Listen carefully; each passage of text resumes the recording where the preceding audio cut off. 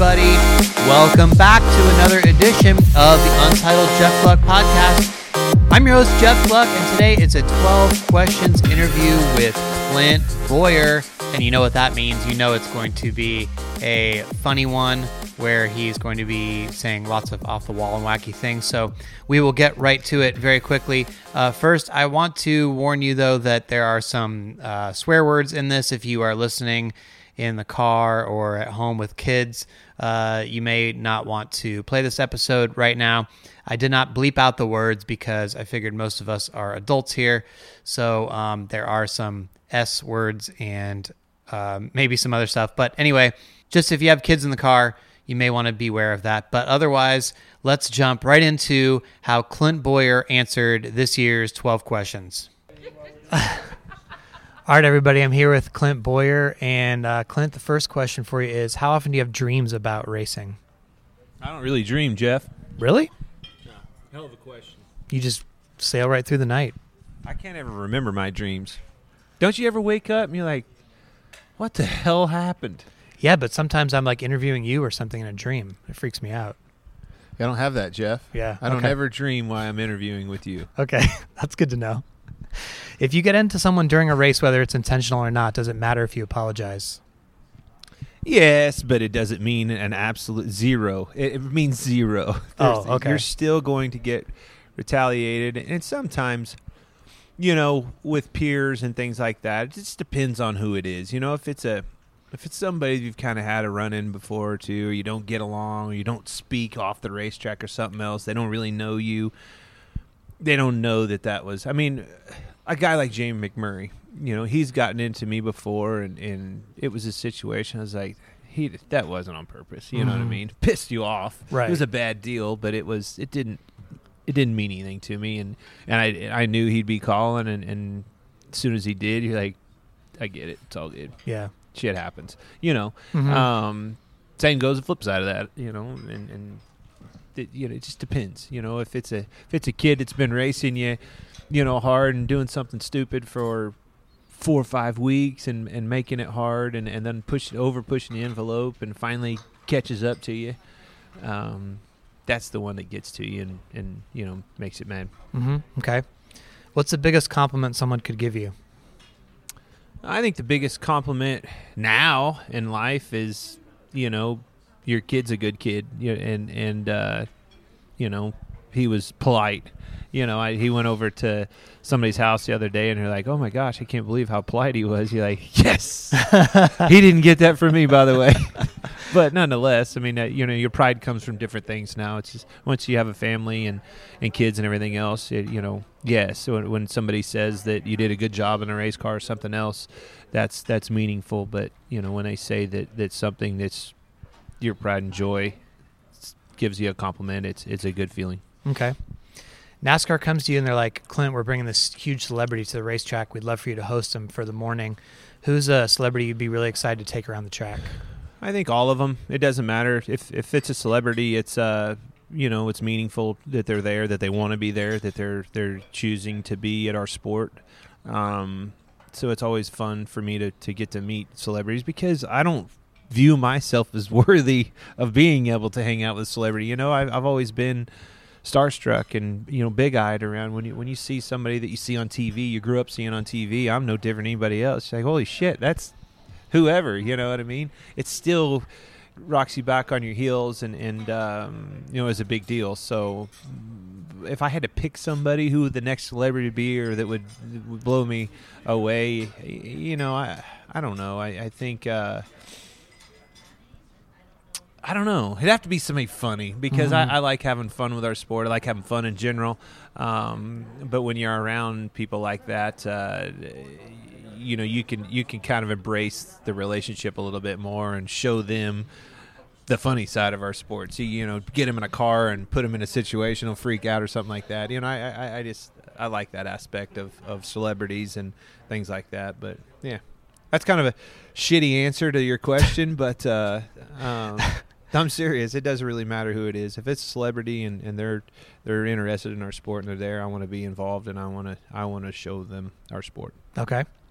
So in an effort to show this is a health-conscious sport, NASCAR decides to offer the number 1 pit stall selection for an upcoming race to the first driver willing to go vegan for 1 month. Would you do that? For a pit stall? Uh-huh. Hell no. For like a win or something? But I don't even pick stalls anyway. We just complain about them. All right. Okay, now it's time for the random race challenge. I picked a random race from your career on Racing Reference, and you have to tell me where you finished in this race. Fuck, I'll tell you right now, fail. Okay. Well, we can try it anyway. This is the 2014 July New Hampshire Cup race. No clue, bud. Okay. Not one clue. You finished 6th. You started Sixth. 8th. You led 36 laps in this race. Kozlowski won. So you're not good at remembering races. No, I don't Okay. even know what car I was driving. Okay. Clint, who is the best rapper alive? What? There's no such thing. Oh, okay. There's literally no such. I will say this: I was at the beach with my spotter Brett Griffin and his 2 daughters, and they sang this Cardi B song in the back of the van. And I had to stop the van. I was crying, laughing so hard, and I don't know if I was crying, laughing so hard because of the fact that it was awesome that they were doing it, or the fact that I knew that Brett was going to be in trouble with his wife because they are definitely getting thrown out of school because of the words in that song that they knew already at such a young age. He is definitely going to get an ass chewing, and that's really why I was laughing, because I knew at some point it was going to come full circle to him being in trouble, because I know damn well they knew that song because of him, not because of his wife. I like that. Yeah. Who has the most punchable face in NASCAR? God, that's easy. Yeah? I mean, everybody knows that's Kyle. That's terrible, though. You set me up for failure there. It's bullshit. You acted like you knew the answer I'm right going away. to give you 12 questions. He's not here even the one of most these common days. answer this year. Who's really? Yeah, Brad Brad. is. Yeah. It's kind of the same face.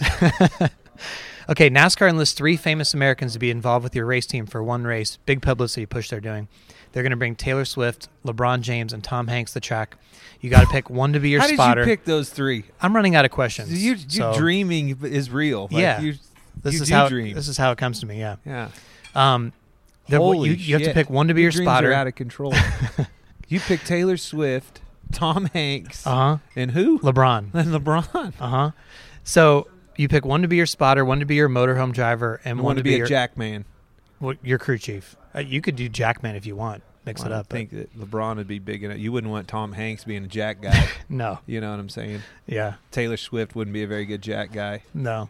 I would have Taylor Swift as a who? The motorhome driver, spotter, and crew chief. Well, you clearly couldn't have Taylor Swift being a motorhome driver as a married man, because that wouldn't last very long. One or the other It's not wouldn't gonna go last. over well. Yeah. You'd break down, or your wife would break up. That's good. That's a good point. So, Appreciate you setting me up for failure yet once again all right, on that. we can just move on. Yeah. What's the key to finding the What are best? we going to do with LeBron? I mean, I don't know. It's your fantasy.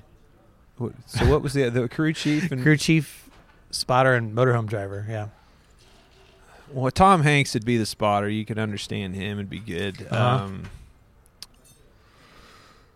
And then a crew chief, I guess LeBron's in. I don't know. Well, you're gonna have to put Taylor We're gonna there have to put since you Taylor can't in have her there. as the motorhome driver. Yeah. She's gonna be calling the shots. I don't think LeBron could fit in a motorhome seat, though. It's be like his head would be rubbing. He might know I how to don't know. grill out or something cool. Yeah. I don't know. He makes enough money. All 3 of them make enough money that they're not going to drive your bus. Yeah, That's just the facts. that's true. But your dream is, I'm following along in your dream here. Okay, thank you. It's really screwed up, by the way.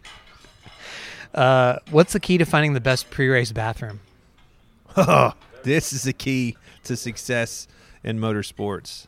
Pre-game is definitely, everybody always asks, what do you do pre-game? What do you do before the race? If you don't do one thing before the race, you're going to wish you did that one thing the entire race. It's 3.5 hours out there, Jack.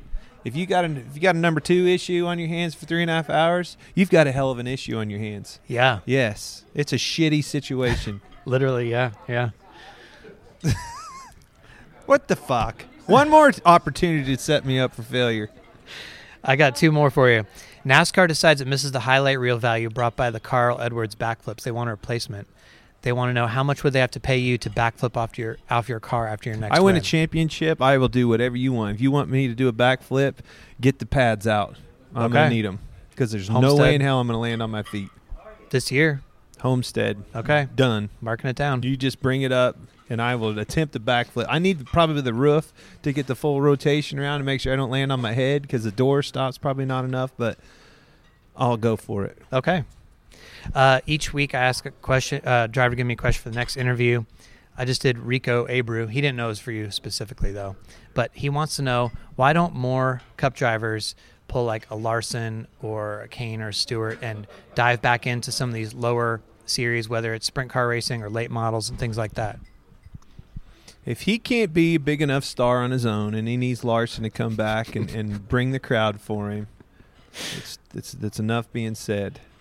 Rico, here's the thing. I do contribute to that level. I don't race in it anymore, but I own 2 dirt late model teams. Mm-hmm. I feel like through that connection, I am connected, Mm-hmm. and I enjoy that. I enjoy short track racing. I think it's very, very important. It's always been a good platform for me. Partners, we've always built good partners at that level and even brought them to the Cup Series. I love short track racing. I mean, if I